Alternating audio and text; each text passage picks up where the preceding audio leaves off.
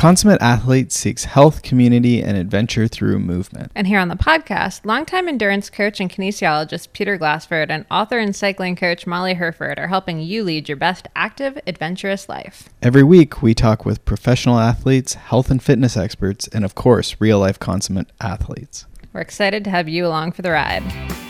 Hey guys, welcome back. So, Peter, what's shaking? Well, we are hot, I guess. It is a little steamy up here in Ontario this week. Yeah, I had to think about that for a second, but I guess that's sort of how I would summarize the last few days. But it's been good. We did the Cycle for Sight charity ride over the weekend. So Molly and I undertook 4.5 hours of, what was that, a 60-mile or 100K of a very... sheer hell. A gravel. We were describing, how do you know it's gravel, or like how do you describe it to people? And I was saying it's very difficult because some people, a gravel road is like... when for normal like people. if a car can drive on the road, then that can be gravel, but if a car can't drive there, that's still gravel. And I say it's you know, there's a span of people. I'm someone who, if there's a car driving on it, I don't think it's even like gravel. It's not aggressive enough. For those of so you we exposed who are, Molly to these type of roads. For those of you who are cyclocross fans, a solid 3K of it was basically the Coxside course. Right. So look for that as a upcoming cyclocross clinic. Yeah, absolutely. I'm actually, Peter, I'm not going to lie. I'm actually pretty ticked at you because it was such a golden opportunity for like amazing photos of me doing my best Sana Kant impression. Right. And just nothing. Was that after the descent when you were looking very grumpy with me, or that was on the descent, you mean? A little bit of both. Right. That's an inside cyclocross joke. Look up Sana Kant on Google image search or something and compare that to a Molly Herford image search and see how that goes. No, it was good. I mean, I definitely had some low moments. It was probably one of the harder rides I've done, honestly, ever. Certainly in the last year or so. So it was an adventure, and the heat did not help. But you know, it's one of those things where I often don't really think too hard about like my mental side of things. And actually, maybe this is like a good segue into the show today. Yeah, I guess it all applies. We can cover all the current events and stuff as we go through. Yeah. So I don't know. For me, it's been a really long time since I've been mentally pushed like that, where it was like, no, you have to get through this. Like, yeah, this sucks. Yeah, you feel like absolute crap, but you're going to have to keep going. I really can't remember feeling quite that bad. Right. Even when I was doing that solo marathon a few weeks ago, you know, I had some low points, but I wouldn't say I had a low 4 hours. So it was, I think, really good for me to have to push through that and get it done. And props to Peter for never being like, maybe we should cut this ride a little short, or like, maybe you could take the short way home. I had a few times where I almost was like, go on without me. Right. Well, the key is to make a route that there is no short ride home. But yeah, we got it done. And I think our topic for today, this is a Friday episode, right? No. I made that up. And so our topic for today is that we're looking at limiters, which sounds negative, but I think whenever we're training for something, right? Whenever we're athletes, right? And I think we're all, or a lot of us, that's an initial challenge, is just considering ourselves athletes, right? Considering ourselves that we're training for something versus maybe we would differentiate between exercising versus just sort of like just moving inefficiently to, you know, burn calories or get some movement in during the day. You're not necessarily working towards any obvious goal versus training towards a task. You're becoming fit for a certain task, right? That's the nature of training, is that we're trying to become fit for a certain task. Right. And we've talked a bit about the difference between fitness and health. For a lot of us, they do overlap, but we're looking to become fit for a task. So in that, we're all good at some things and we're all not as good at some things, right? We have some limiters perhaps in a sport. And the cool thing with limiters is they actually evolve. You can actually get rid of a limiter by just switching your discipline or switching your sport. Yeah, for sure. No, like to come back to the mental limiter, I would have actually said I didn't have a mental limiter, but I found where mine was. Right. And I think the hardest of people, right, if you look at like the SEAL Buds camp or something like that, right, like they can break really, really mentally strong people, right? The majority, I don't know what the actual numbers are, but a lot of people quit, right? Who would probably define themselves, because these are the elite of people who probably have never quit. And that is their, like, one of their main personal characteristics is they don't I mean, geez, I've even buzzed my head like Demi Moore in G.I. Jane, and I still almost quit that bike ride.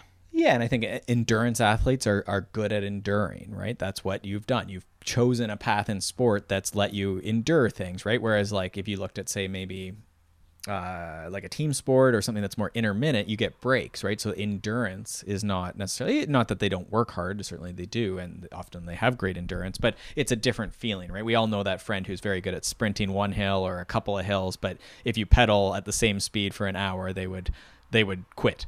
Right. So we're looking at limiters today, and we're going to broaden this out because you could look at limiters just as strictly like bike power or run pace or something like that, very physiological. But you've mentioned already we started with mental, which I think is good. Yeah, and I really like limiters to kind of come back to your it's not a negative thing. I think it's awesome because so many of us will just train what we're good at. Like we really like doing a certain type of workout or type of training or whatever that's just kind of plays to our strengths, and that'll get us to a certain level in racing and in our sport. But at some point it's actually like easier to train the limiter. You get a much better return on investment if you're training the thing that you're not as good at. Like it might not be as fun, Right. It's like eating your Brussels sprouts before you get to eat your dessert, And it's contentious. I think you could have a very good like philosophical debate about if it's easier, like if it's worth training your limiters versus your strengths, right? And I think this would be like, the old coaches sitting there drinking a scotch or something like this, and they might reflect on, why train limiters, right? So you'd have one camp might say like, oh, well, it's going to make the athlete feel bad about themselves, and so why would you do that? And then the other camp is like sort of what you're describing, where it's like, well, it's the limiter, right? It's the thing that in the race, that's where you get beat, right? And I think it's like anything. Doesn't need to be two camps. We can all drink scotch and be happy, right? It's you can't have a limiter that's costing you your goal, something that's so debilitating. Like you just never eat. So we could have a nutritional one. You don't eat on any workouts, and you're trying to do a 100-miler, and you're bonking at 60 miles every time, right? Yeah. Like, this is a nutritional limiter that's limiting you from finishing the goal, right? But I think we want to always maintain and keep our strengths and play to our strengths, pick our events maybe to our strengths. Yeah, absolutely. So we have this middle ground, right? So I like your point about it's difficult mentally to train a limiter. So, yeah, it sucks. And when we were talking about this yesterday, we were talking about with your training. Intervals. Literally any interval. You were classic endurance athlete, just, low and slow, and you just kept it going all, you could run a long time, and Feet you 3 inches off the ground at most. not a lot of breathing hard, walked if the hill got really steep, and just kept the effort sort of stable, and you'd run for as long as you could. And this conditioned your body for running. You haven't had many injuries in your running history, so it's been very good for you. And your strength now is that you have like an all-day pace that's actually pretty respectable, right? Thanks, dear. But the next step for you, once you wanted to start racing, and certainly you sort of start hitting a plateau, which another way to look at limiters would be like, hey, are you still improving, right? A lot of us, when we're beginners, I always say you just need to do it a bunch, and it doesn't really matter, right? Everything will help you get better. Yeah, exactly. But then you start seeing a plateau, and you're like, well, I want to get faster. So then you've started working now with David to coach you, and who we've had on the podcast a couple times now with Happy Runner Book.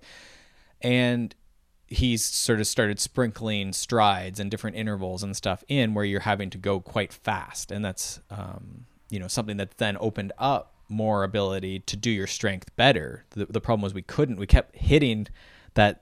Sometimes you use like a 2 or 3 storied home to describe like your different thresholds. So you have like your endurance threshold, then the classic like anaerobic threshold, and then maybe you talk about VO2 max. So there's like 3 floors. Is VO2 max on the roof? It's the roof. Yeah. So we talk about sometimes you got to like raise the roof, right? Because your classic endurance athlete is going to get so fit at that all day pace that it's basically their anaerobic threshold. These are the people that like, if you accelerate for, a minute, they're cracked. Right. They blow up instantly. They were completely fine a minute ago, and now they're done. They have to stop. And then they could probably keep going if you gave them a minute to recover at that exact same pace, right? Mm-hmm. So they have no, what we might call anaerobic capacity. Right. So with your intervals, you've opened up, you've raised that second story of maybe the threshold or maybe of the VO2, or David might describe that as like a neuromuscular, like just the ability for your muscles to contract faster. So that then you can go faster all day. Yeah, and Right. I will add that at no point do I enjoy these workouts. Yeah, so that was a piece of the mental preparation we talked about, was that you sort of structure your week a little bit around those, we might call them key workouts or breakthrough workouts or interval workouts. Yeah, and as we were talking about it, it was funny. I was realizing like the worst part of the workout for me isn't even really the going hard. It's honestly like the 20 minutes beforehand where I'm like getting ready to go hard. And once I'm in it, and The it's fine. anticipation. Yeah. Yeah. It takes some discipline. It takes some willpower. Yeah. And so I think some of it is the scheduling of the days that you work on the limiters is very helpful, because you need to be focused. So this isn't maybe like end of day Friday where No. where the most important workout is. You might want to put the most important thing Tuesday morning before work or something, where you've had a rest day and it's not so late in the week that you're mentally drilled. It's not after, Right. maybe after a long day at work and with the kids and everything else. And maybe you have to do that, and maybe it just, that it's coming, right? And then for you, you're always thinking about like the Wednesday long run when you can go back and just grind it out, right? Yeah, exactly. Okay, so we have the house analogy. We talked about sort of what roughly limiters and strengths. We talked about mental limiters. So we talked a bit about, do you want to go to physiological limiters now? I think so. Or Let's- skill limiters? Let's hit physiological, because skill I'm really excited for, so I want to save that for last. Okay, well, I mean, we talked about the house analogy, so hopefully that's making sense to people. If you picture sort of like a house with a roof, and then there's like the floor for the second story, and maybe we have to do a 3. This is weird because I'm not actually This drawing house this. is getting much taller. Yeah, maybe you have to do 3 stories. But anyhow, there's 3 ceilings, and as you raise one, your endurance increases, you hit the threshold, and then if you just only did threshold, eventually you'd run into maybe another one above that, right? We might call that VO2 max or anaerobic or something. And depending on the event, those might be great adaptations, right? With a triathlete or something like that, they don't need much anaerobic capacity. They just need to go really fast for a long time, right? So you'd actually want that all-day pace right up against that threshold. Right. So again, that's where you could compete based on your strengths and not necessarily do much work. But we get into that question of, when you're training, is it always super specific, right? So that triathlete might do a bunch of intervals early in the season to try and raise up that roof so that then they can, just like we described with Molly, right? So they might work on those limiters further away from the event. And then as you get closer to the event, you start working on the event specific needs, but then also making sure your strengths are there so that you can be strong, right? Yeah. So I think that's that. So maybe if we dive in a bit more on some signs and symptoms. Yeah, like how does one know what one's limiters are? Right. So I mean, I think should we run this out? But let's even say, so like you have your person who we talked about bonking, so you have a nutritional limiter, right? You have gastrointestinal issues. So we just had our happy gut. No, what was that? Athlete's gut. I apologize. We're like combining the Happy Runner and the Yes. Athlete's Gut. 2 great books. Yeah. Right. And so, or you're the person who I had a client actually describe this to me yesterday. I was like, perfect. You're starting to figure it out. He said, I really need to work on my positive self-talk. I've been really like beating myself up during intervals and stuff. And, I think his training was going great, but then there's this other layer that often coaches don't know about if there isn't good commentary and communication, that like you could have the same set of intervals, the same long run. But if you were just like abusing yourself verbally the whole time, how you suck, you should be faster, there's all these factors, right? Like that's a limiter, because in David's, if we just keep talking about the happy runner, right? Like we want the training to be joyful, right? Like a lot of the training shouldn't be demoralizing. It shouldn't be really, like you talked about, not going deep mentally in a long time, right? Like most of the training workouts shouldn't be driving you deep into like the hole of like, I'm so tired and I don't know if I'll make it through, right? Although, you know what though? I think sometimes it should. This might be like an unpopular. Well, I agree. Sometimes it should. This is a very unhappy runner opinion. It's not really here. a definite stance. You need to say every day it should if we're going to have an argument. Yeah. I think like the positive self-talk is super important, but I think actually for me, I find I maybe need more of that like negative self-talk, because you're going to run into it in a race at some point in time.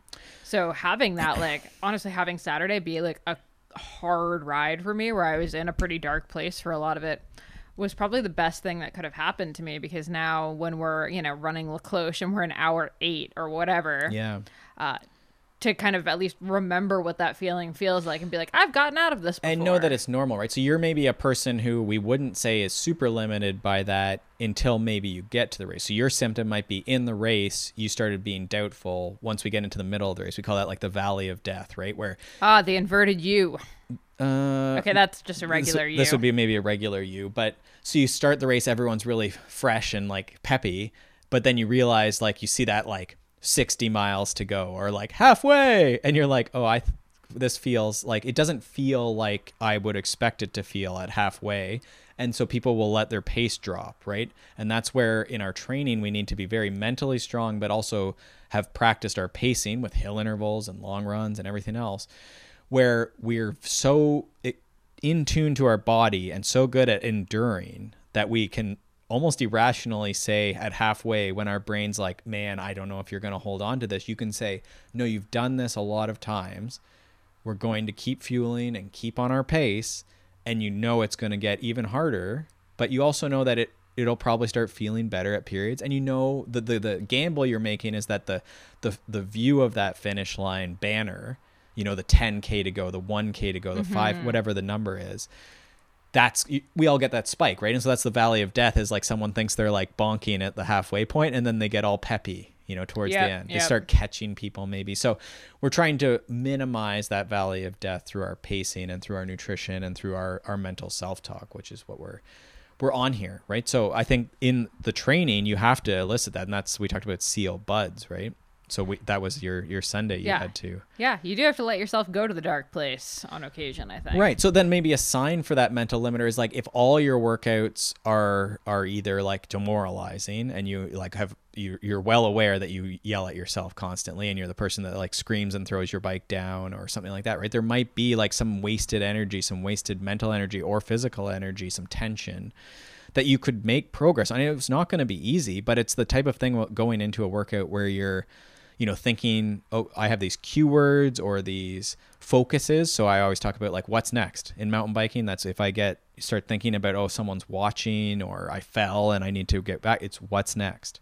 Right. What's the next section? What's the next line? What's the next, thinking, I don't necessarily think of what gear I'm in, but like get back rolling in that like flow state, trying to get back to that flow state where you're thinking about the relevant cues, right? Not so much about the external, like other stuff that are irrelevant cues, right? Yeah. So I think for a lot of people, they get away from that, right? Which is tough in these long events, right? Your mind has to wander, right? Yeah. So, I mean, I guess for the mental limiters, you almost need to make sure that you're within like a week or a training block, you're having like mostly good like self-talk and like feelings and stuff, but that you also do hit the other end of the spectrum and have a couple where like right, you've pushed to your limit and you're wondering if you can finish. Well, I guess the interesting thing is, so when I have a new client come, and this is not revolutionary, this is what most coaches would do. You have a new client come, you sort of look at what they've been doing, and then you can basically just do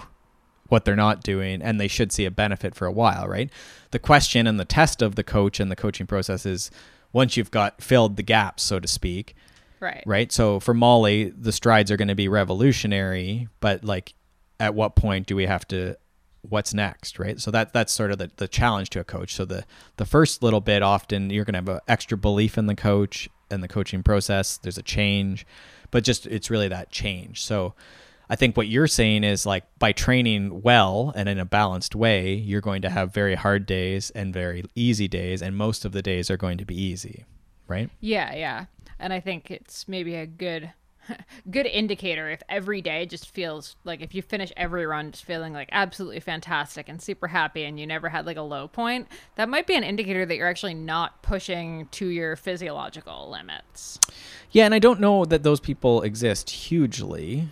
Do you feel like that's where you were? I'd say yeah. Like, it's sometimes kind of hard on like my Wednesday workout, say, to like actually push to where I come back and I'm feeling like I've you're really saying hit now, my limit. Yeah. Like now you feel like the Wednesday endurance is hard after the hard day. Yeah, but also just like in general, it's hard for me to like really go into a workout and like truly actually push and get to that place mentally where I'm like, I don't think I can go any harder. I don't think I can do this. Oh God, I can't do this. Because I think like I have a governor in my head that like just kind of keeps me at that like just 5% easier than like I can go. So I always feel good. Yeah, and I had a client I just got off the phone with, and he was saying, oh, well, I was just wondering what's the purpose of hill intervals? And it was a great question. He had a couple friends who were like debating this on a ride. I think I had made a plan for one of the friends. And so that guy had interpreted, this was actually great because the one guy had interpreted the hill intervals that the most important thing was the intensity, but he did it on flats because he could get like a straight stretch that he was doing these intervals on. And it was supposed to be like, whatever, 4-minute intervals or something on a hill that were supposed to be hard. His other friend decided that the hill, this was like a skill or a positional drill, and it was just you had to climb some hills that were 4 minutes long. He wasn't so concerned about the intensity, it was more the setting. Oh my God, this is like an Aesop's fable. Yeah, so I was like, so you're going to tell me hopefully that you're the guy in the middle who's going hard on the hills, right? and so we had a conversation about like some people just don't have hills and they have to do the best they can on flats or whatever. But like, indeed, like part of it is that there's a mental aspect that like when we look at training, there's a skills, and that's my bias is much towards like, it's the skill of climbing hills really hard and really fast must be practiced, irrelevant of the fitness. That must be practiced because everyone wants to climb faster. There's obviously a fitness component, an intensity component.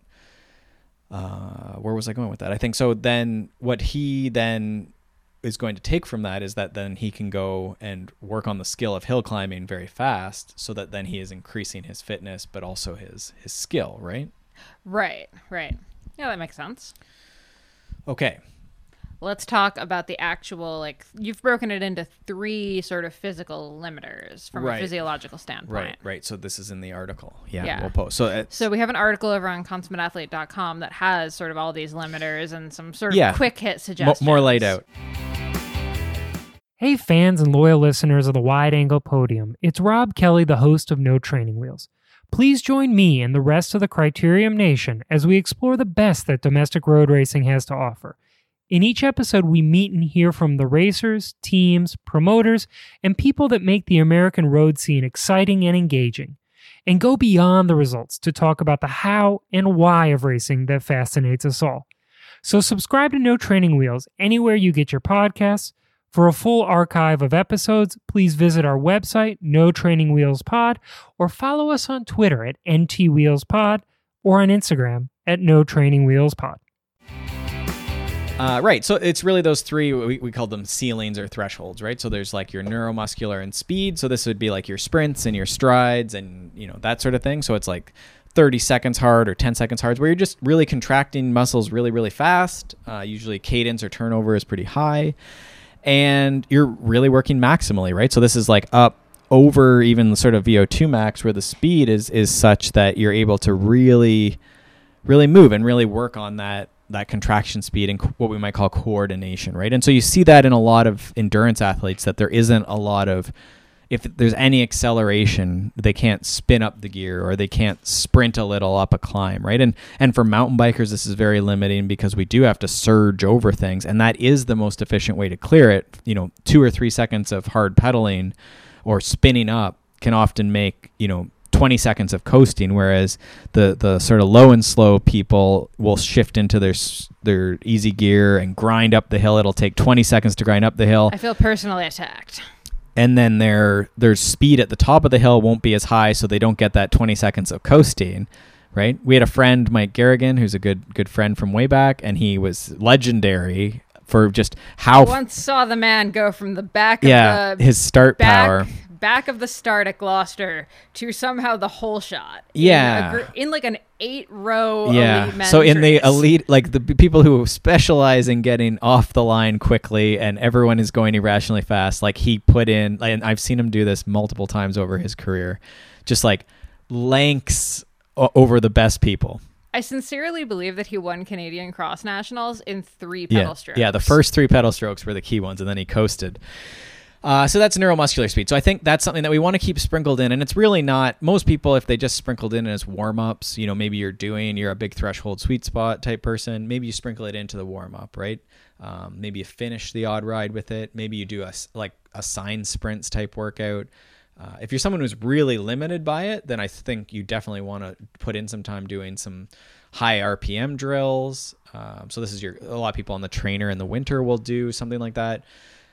And you might do like a formal sprint workout, right? And the people doing criteriums or cyclocross or any of the shorter durations, like this should be important, like in your training for sure, right? But it's often left out in favor of something like sweet spot. You guys have to go read this article over on consummateathlete.com because the way Peter has written it is hilarious. It reads like one of those quizzes that you would take when you were like a kid, where it's when a young boy was like just sort of reading through the when a young boy was reading through like his sister's 17 magazine or something. Okay, good. They'd be like, if you're mostly A's, so for example, the neuromuscular one is symptoms. You love to grind at low RPMs, dislike high speed or flat riding, and may find you take a long time to warm up. It just goes on like that. And it's actually fantastically written, but I feel like I was reading this one and I'm like, I feel personally attacked by this first. Yeah, the time to warm up is definitely like one that I always am a little suspect of, because usually there isn't much intensity in the warm up, and that is like a good quality in a warm up.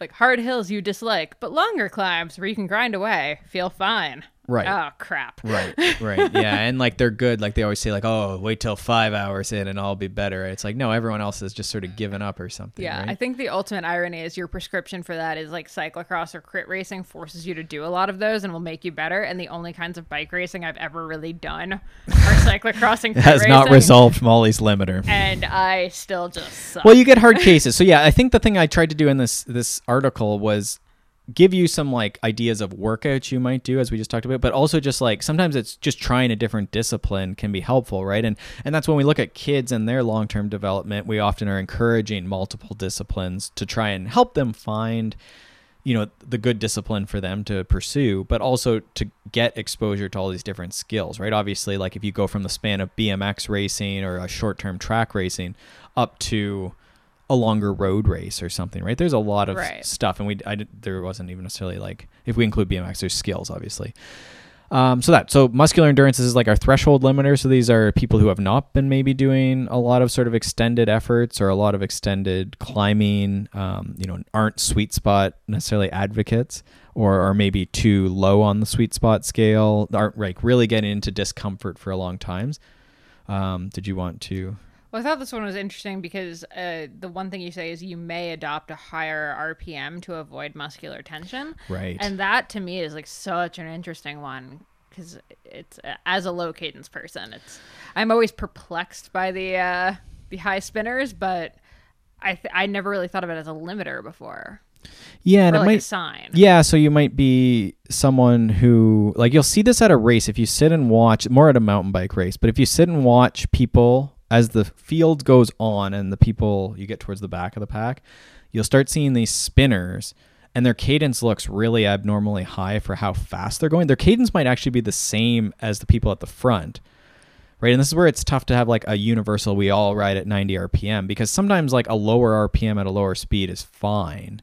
And it just looks aesthetically, and I don't think it's a coach's eye. I think if you sat there and really purposefully watched RPM, you'd see that someone is moving, but they're pedaling so fast that it looks comically high. It's like when a car has spinners on the wheels, but is going at like 10 miles an hour. It's like a weird trick, like a visual trick. Right. Yeah. And so with those people, like instantly, if you said shift one harder and they shifted one harder, they would start going fast, which probably makes sense, but their cadence will come down, but they will go fast for a time during the event. Now you've changed during the event, so this is risky. You don't necessarily yell at someone in the event. But if they train like that, right? So this is the person who probably needs a cadence monitor to keep them under, say, 90 or something sometimes, because in mountain biking, a lot of disciplines, you actually you're going to meet that RPM. There's no way around it. So these are the people that sometimes it's that muscular endurance, that contraction against force that's not maximal, it's moderate, but it's hard, if that makes sense, right? not hard in the sense of RP scales, but it's moderate. Like it's not maximal. But that would be your spinners are a classic. They hate muscle tension. So really steep climbs that are really hard, they would hate those.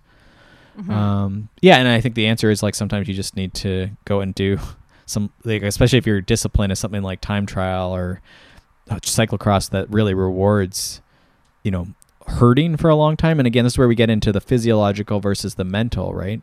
If we've avoided any 10 to 30 minute efforts in our training, that's going to be mentally really hard, right? Our hockey players often will hate that. If you give them 30s for 30 minutes, they'll be fine. But if it was 30 minutes at a set output, the muscular tension gets too high, right? And is that mental or physical? It's probably a bit of both. I think that one's a really tricky one because it's the one in the middle, right? Like it's a really weird one to focus on as a limiter because it's not too hard, it's not too easy, it's right. It's very odd. It's too hard for the one set of people, the all day, go all day people. It's too hard because you're breathing hard, right? Like this is where that, like the talk test, you failed the talk test. But it's not sprinting, right? So then your sprinters, your hockey players, your team sports athletes, your really muscly people tend to really like mountain biking, right? They crunch up the 10-second climb, then they get to rest. Yep. Right? So it is in the middle. And I think for cycling especially, like, you sort of have to do it, even if I think even your polarized people, right? Like this is the classic Steven Seiler's 4x8s even. I think I would chalk into this because it's long enough that like there's no hiding, right? Yeah, for sure. Yeah. And then the last physiological one you have as aerobic endurance. Yeah, so limited by aerobic endurance. So this would not be your ultra runners, right? This would be your opposite of ultra runners. Yeah, and again, this may be fine. If you're a track racer or a BMX rider, you actually don't want to. And we haven't talked about this, but the people who are very like sprint oriented don't necessarily want to do a ton of endurance, right? This is like the weightlifters, like your bodybuilders or like even like power lifters, right? Like people who are lifting the most amount of weight in the world. They would need to be very cautious with cardio, right. But they're at the poles, right? Yeah. Yeah. I mean, I'd say for the most part, our listeners are going to want more of like a well-rounded athleticism, hence the consummate athlete, versus like a highly specific one. Yeah. So none of us are getting paid to lift 1,000 pounds on our back.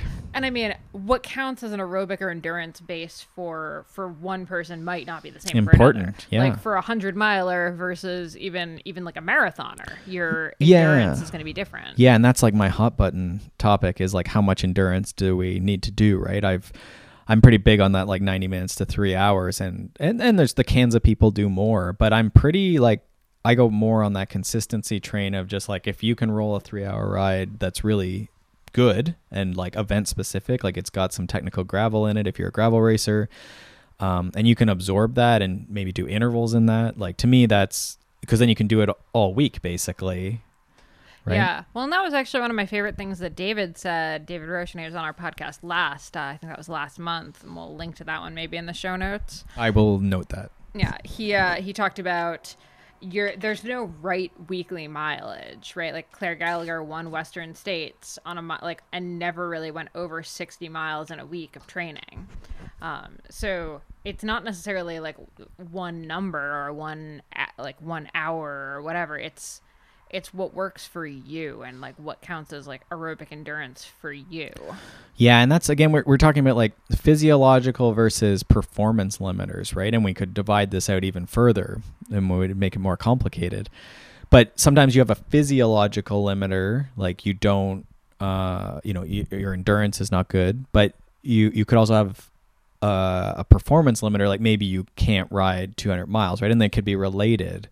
But one is like more performance oriented, right? So the thing is with my 3-hour things, you might be like, oh, well, why is that the thing? Well, the question is like, if you're trying to get a physiological benefit, right? How much time riding at zone 2, if we're going to believe zone 2 or whatever, or at 140 beats heart rate, how long do you need to run to stimulate your physiology to adapt? So build more mitochondria, more capillaries. At some point, or deplete glycogen. At some point, there's been a signal to your body that like, hey, you need to stimulate your body more, right? To become better at using fat for fuel, using oxygen, right, for aerobic activity. So how much do we need to do? And then the question is like, this is the inverted U.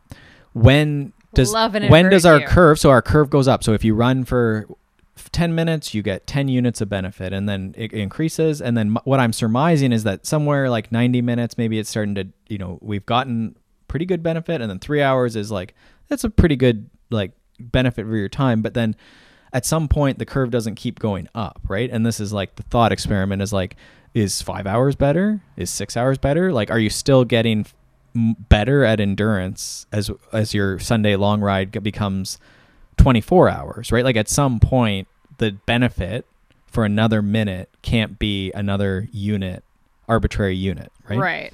So that's what I'm suggesting is that like we all have these curves, and a few of us are like just world class, like train full time, whatever. So I suggest that we have this like adaptive capacity is what I'm trying to call this, where at some point there's actually like a decrease. And if we had done less, we could actually have the same benefit because the curve's going down now, right? It's inverted U. You could have done less to get the same benefit. And that could still mean that person's able to ride, to perform, to do a 100-mile ride. Right. Even though a lot of their rides were 3 hours. Right? We don't need to prove the performance every time because we're working on the physiological limiters here. Right. Yeah, that makes sense. And that's maybe we should put that at the beginning, but it's in there anyhow. So we finish off endurance here before we get too far afield. Or do you think we're good? I think we're good on that. Okay. I mean, I think this is like your sprinters. The people who like to go short tend to not like to go long, right? So, or you don't do a lot of the classic I see with clients when I know that this is going to be an issue is do they do rides that are 90 minutes to 3 hour with any, right? A lot of us are like 1 hour in the morning or something, and you squeeze, maybe your weekends are pretty limited too. And that's, sometimes we can work around that and sometimes you can't. And there's different, things we can sort of play with to try and enhance that.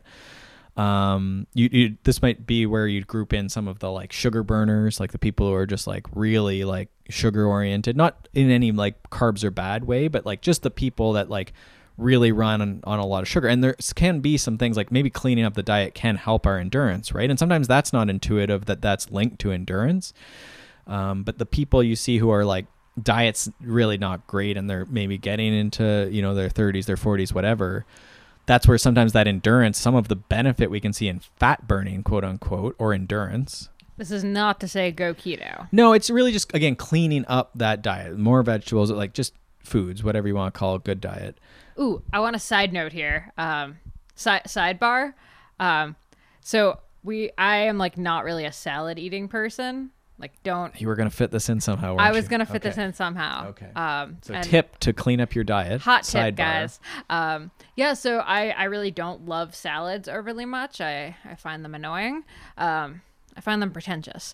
But anyway, Peter's been kind of like on a, hey, it's hot out. Can we please have salad and not no all more these... stew. No more stew. Can we please stop Goulash. with stew? I love stew. But anyway, I realized I tried to think about like, okay, when have I liked having salad? And I thought back to this one place in Costa Rica, like had really beautiful salads, like just very like nicely presented, very colorful, very tasty. We even have 3 places here in town that similar. Yeah. Sort of your vegan, whatever type restaurants. Yeah. But specifically, when you'd go to the place in Costa Rica, the bowls that they were served in were just like nicer, bigger salad bowls. Yeah. And we just have like your normal soup bowl and then your normal like plate.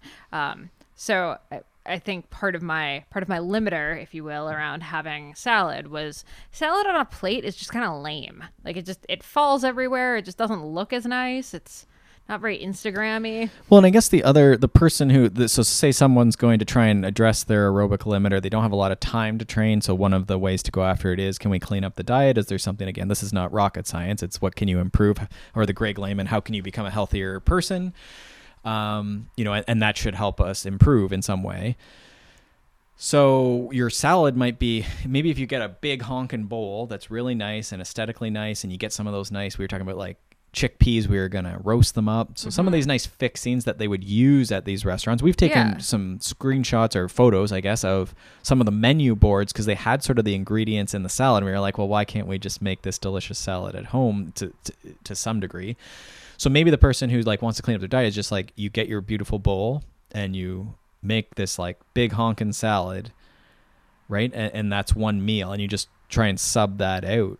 Yeah, exactly. So, yeah, anyway, long story short, I went out, I got these like, $4 salad bowls, but they're lovely. They're just like very pretty, and now I am so much happier having salads for dinner because it feels more like a thing when I sit down to this beautiful looking salad. Right. And I'm putting more time into like using the cheese grater with a beet and like getting some shredded beets and carrots and all these other little things in, instead of just being like, here's a handful of kale and some chicken on top of it, deal with it. Yeah, and it's pretty tasty. Like I was saying to you, like a lot of people wouldn't go to, I'm going to call it a vegan restaurant, but some of them are not vegan or even vegetarian. You can get like fish or something, but like a healthy, salad type restaurant. But most people would go there and be able to eat the food and be like, oh, this was fine. Like maybe they wouldn't go there on their own, but like the food is good, right? And I think it is sort of that way to trick yourself into getting that. And so we'll pull this boat back into the lane or the show back on track. I'll throw a link to my favorite salad bowl into the show notes. Okay. And so aerobic. So we're talking about nutrition, cleaning that up. I think sleep. We know that blood glucose gets affected by poor sleep. So maybe there's something we can clean up with that. And then there is just more time on the bike and more time at that dreaded like under 75% or under that first turn point of lactate, or in your more zone 1, maybe some zone 2, depending on what your definition of zone 2 is. Just working aerobically for extended times, right? It might require a mountain biker to ride the road. So that was one of the points I made. Like when mountain bikers, like pure mountain bikers come to me, that's one of our first things. And it might just be riding your mountain bike on a gravel path where you don't get to coast. Aerobic, right? The legs don't get to recharge that, oxygen while you're right. putting that low burn on. You don't get to coast, right? So sometimes it's as much time as it is just how much do you spend coasting, right? Like that's another one, like when people come in their time crunch, then you can like look at their power file. Power is the best usually for it.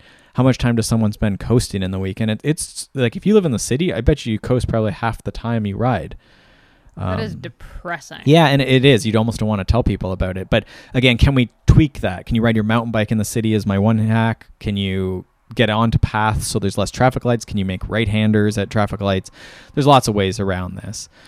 But we're just trying to increase your ability to go long, right? And I think for a lot of people, if we, ascribe to polarized or to 80-20 or to Maffetone or to most systems are largely rooted in aerobic, right? In that endurance-based training. Most of the training is low intensity and not putting you into a hole, right? And that's, again, getting back to that mental thing is I think we get into this time crunch thing where every workout is driving us into a hole. And I think that the trick, and this is another limiter, is the under-recovered athlete, right? So the thing you would actually change as the coach when they came to you would be like, well, you don't take any days off, or you're training moderately every single day, or you're obviously very tired and like maybe injured or sick often, right? So that would be our other limiter, is the fatigued athlete, right? Who could present really as any of these. You would suspect that it's more in the neuromuscular, but maybe not, right? Like you have some people that are so wired up like that they could sprint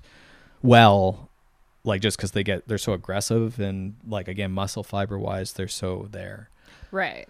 And what you were saying is like, as a coach, like your hardest thing is actually like slowing people down, or like stopping people basically in that case, like having people actually take rest days. Well, there's so much tied up in exercise, right? Like if it was just putting in workouts that said spin faster, that'd be easy. But like we all like, burn off energy, right? So the people go out and try and ride their stress out every single day, right? And so it's trying to find that balance where we're not, spinning the top, so to speak. Like you're already spun up from work and stressed. Probably the worst thing you could do most days is like really drill yourself into the ground, right? Because it's just more stress in the cup.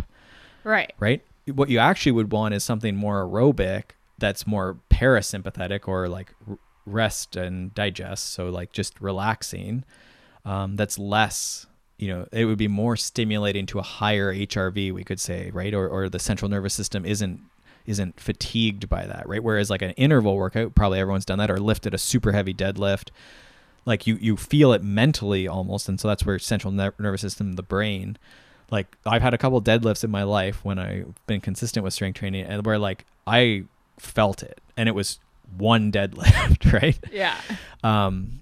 And so I think the message is like just trying to find that consistency in workouts, but also the variety in the workouts where not every day is trying to spin the top so hard, but spinning it in all these different ways we're talking about, right?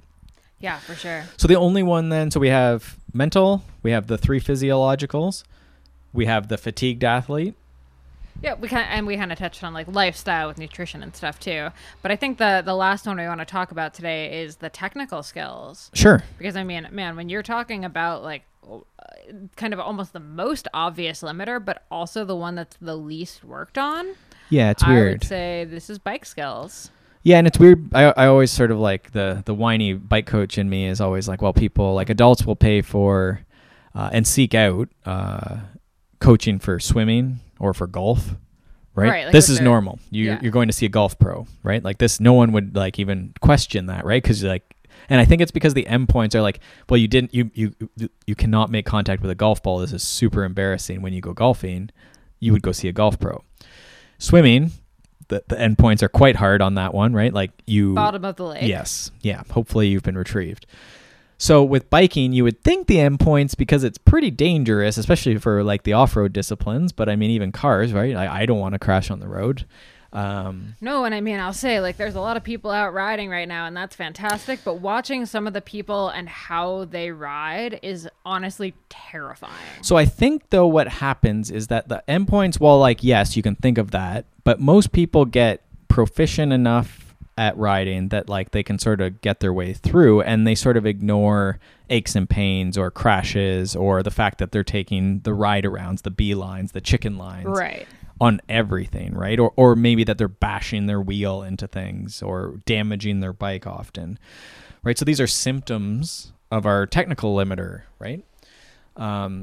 So when we look at that, it's like even elite people can really improve skills. Like in most disciplines, like there's a skill aspect to that, right? And in other sports, we see this like, soccer players or basketball players free throwing all the time, right? And I think it's just not always evident, especially for road riders, right? Like you don't see the inefficiency standing or the extra braking on the descent or the corner where you have to work harder to get back into the group or even get dropped. You get popped, right? And everyone thinks it's, I blew up and the fitness was, well, no, but if you could coast around the corner, right? Maybe you would still be in the group, right? And it's with group riding on the road, it's so exponential, right? The like benefit of drafting and how like one extra sprint effort can pop you off the group. Right. Right. That it's hard to see that because it's so exponential, right? We don't necessarily want to talk about exponential things at the present moment in the world, but we don't understand exponential growth, right? And how the percentage that you save by drafting or the percentage you save by not grabbing the brake, right, is very, very beneficial. So where are we going with that? Signs and symptoms. Like you've injured yourself, you've crashed a lot, you get dropped from the group. Yeah, I think, this isn't just mountain bikers either, right? Like this is in road, like are you getting constantly, like is every corner in a crit? Just like you're out the back and you have to put a ton of power down. Yep. In cross, same with the corners. Or do you have to slow down to hop onto a curb or go over a pothole or, what do you do in those situations, right? Like, have you got plowed into a few, potholes or curbs or whatever where like someone bunny hopped and you didn't bunny hop, right? Yeah, exactly. So it is, that stuff comes up and that can save crashes, right? Even being able to lift your front wheel if something was coming at you on the road, if you can lift your front wheel over something, it can make the crash less damaging, right? Because you've maybe protected from flipping over and maybe you fall to the side and get road rash and it was a crash. Maybe you even do a collarbone or something, right? But we're preventing that like over the bars where maybe your head hits or something. Yeah. And that's not even talking about, what about braking, right? Or the vision involved in group riding, right? Like a lot of times people are so tunnel vision on the rear hub or something and they've never been taught vision, right? We talk about vision and attention. So are you looking ahead and seeing what's coming and you're looking for the potholes for yourself rather than waiting for someone to point them out? Right, yeah. But also attending and being able to pay attention to your peripheral to the riders beside you, right? I think we've done this on the podcast once where like I'm looking at our sign on the wall that says consummate athlete, but I can see Molly to my right in my peripheral. and she's giving me the finger and moving her toes, and she's holding a microphone. So if you try that experiment at home, this is what you do when you're out riding, right? Single track, or again in a group ride, you're maybe like in your peripheral, you can check a car coming up to a T-junction and you're still focused ahead, right? And it's these things that are skills under this umbrella of skills that are, I get really excited about, I guess, right? But it can also be like game changing as far as your consistency in training, if not also in your results, right? Yeah. So, I mean, on the practical level, obviously you can practice a lot of these at home. But, I mean, if you do have access to, camp, clinic, obviously, like Peter is doing bike skills coaching. If you are in the Mansfield. This Sunday, women's log hop clinic. Yeah, you can find that at consummateathlete.com under the bike skills or events page. Yeah, and we're doing, more of those as we can get into these more small group sessions and everything. And yeah, I mean, honestly, before I met Peter, like bike skill, I've paid for a bunch of different camps and clinics for bike skills, and it's been the best money I've ever spent. Yeah. Like you just learn so much, and you kind of get to, I mean, honestly, see what you're doing wrong too, because a lot of us who've tried to figure it out ourselves have learned some pretty bad habits. I'll say for me, mountain biking, most of my version of getting over things pretty much just means plowing into them and hoping for the best. So to kind of learn some stuff. Yeah. And I mean, there's other ways for sure. We've had Ryan Leach on, and there's a online sort of video skills thing. So you can pick a skill and they take you through the progression, and then you can even submit videos. And I coach on there as well. So you can check out the Ryan Leach connection, or just if you Google Ryan Leach skills or something. I should also add, though, this is not just bikes, right? Like, there's tons of skill stuff that could be a limiter with running. Even when we're talking, like, if you're talking road marathon, there's a ton of skills with that, like being able to quickly, like, drink on the fly, like to grab a drink at the aid station and keep running, to be able to honestly, like, figure out your gut issues beforehand and, like, to me, that is a technical. That's a technical skill. I think because my bias is towards movement and skills, like I think I group a lot of stuff that isn't apparent sometimes under skills, and that's like you say, like the skill of drinking. So I've done sessions with triathletes where they were stopping to drink their water bottle during a triathlon because they didn't feel comfortable drinking while they rode, and it's like, well, that's a big deal in a speed base. Like it's a time trial basically, like it was what an Ironman is, right? Mm-hmm. So you can't drop, like people spend years trying to refine like how little time they're not moving, right? By their transitions between sports.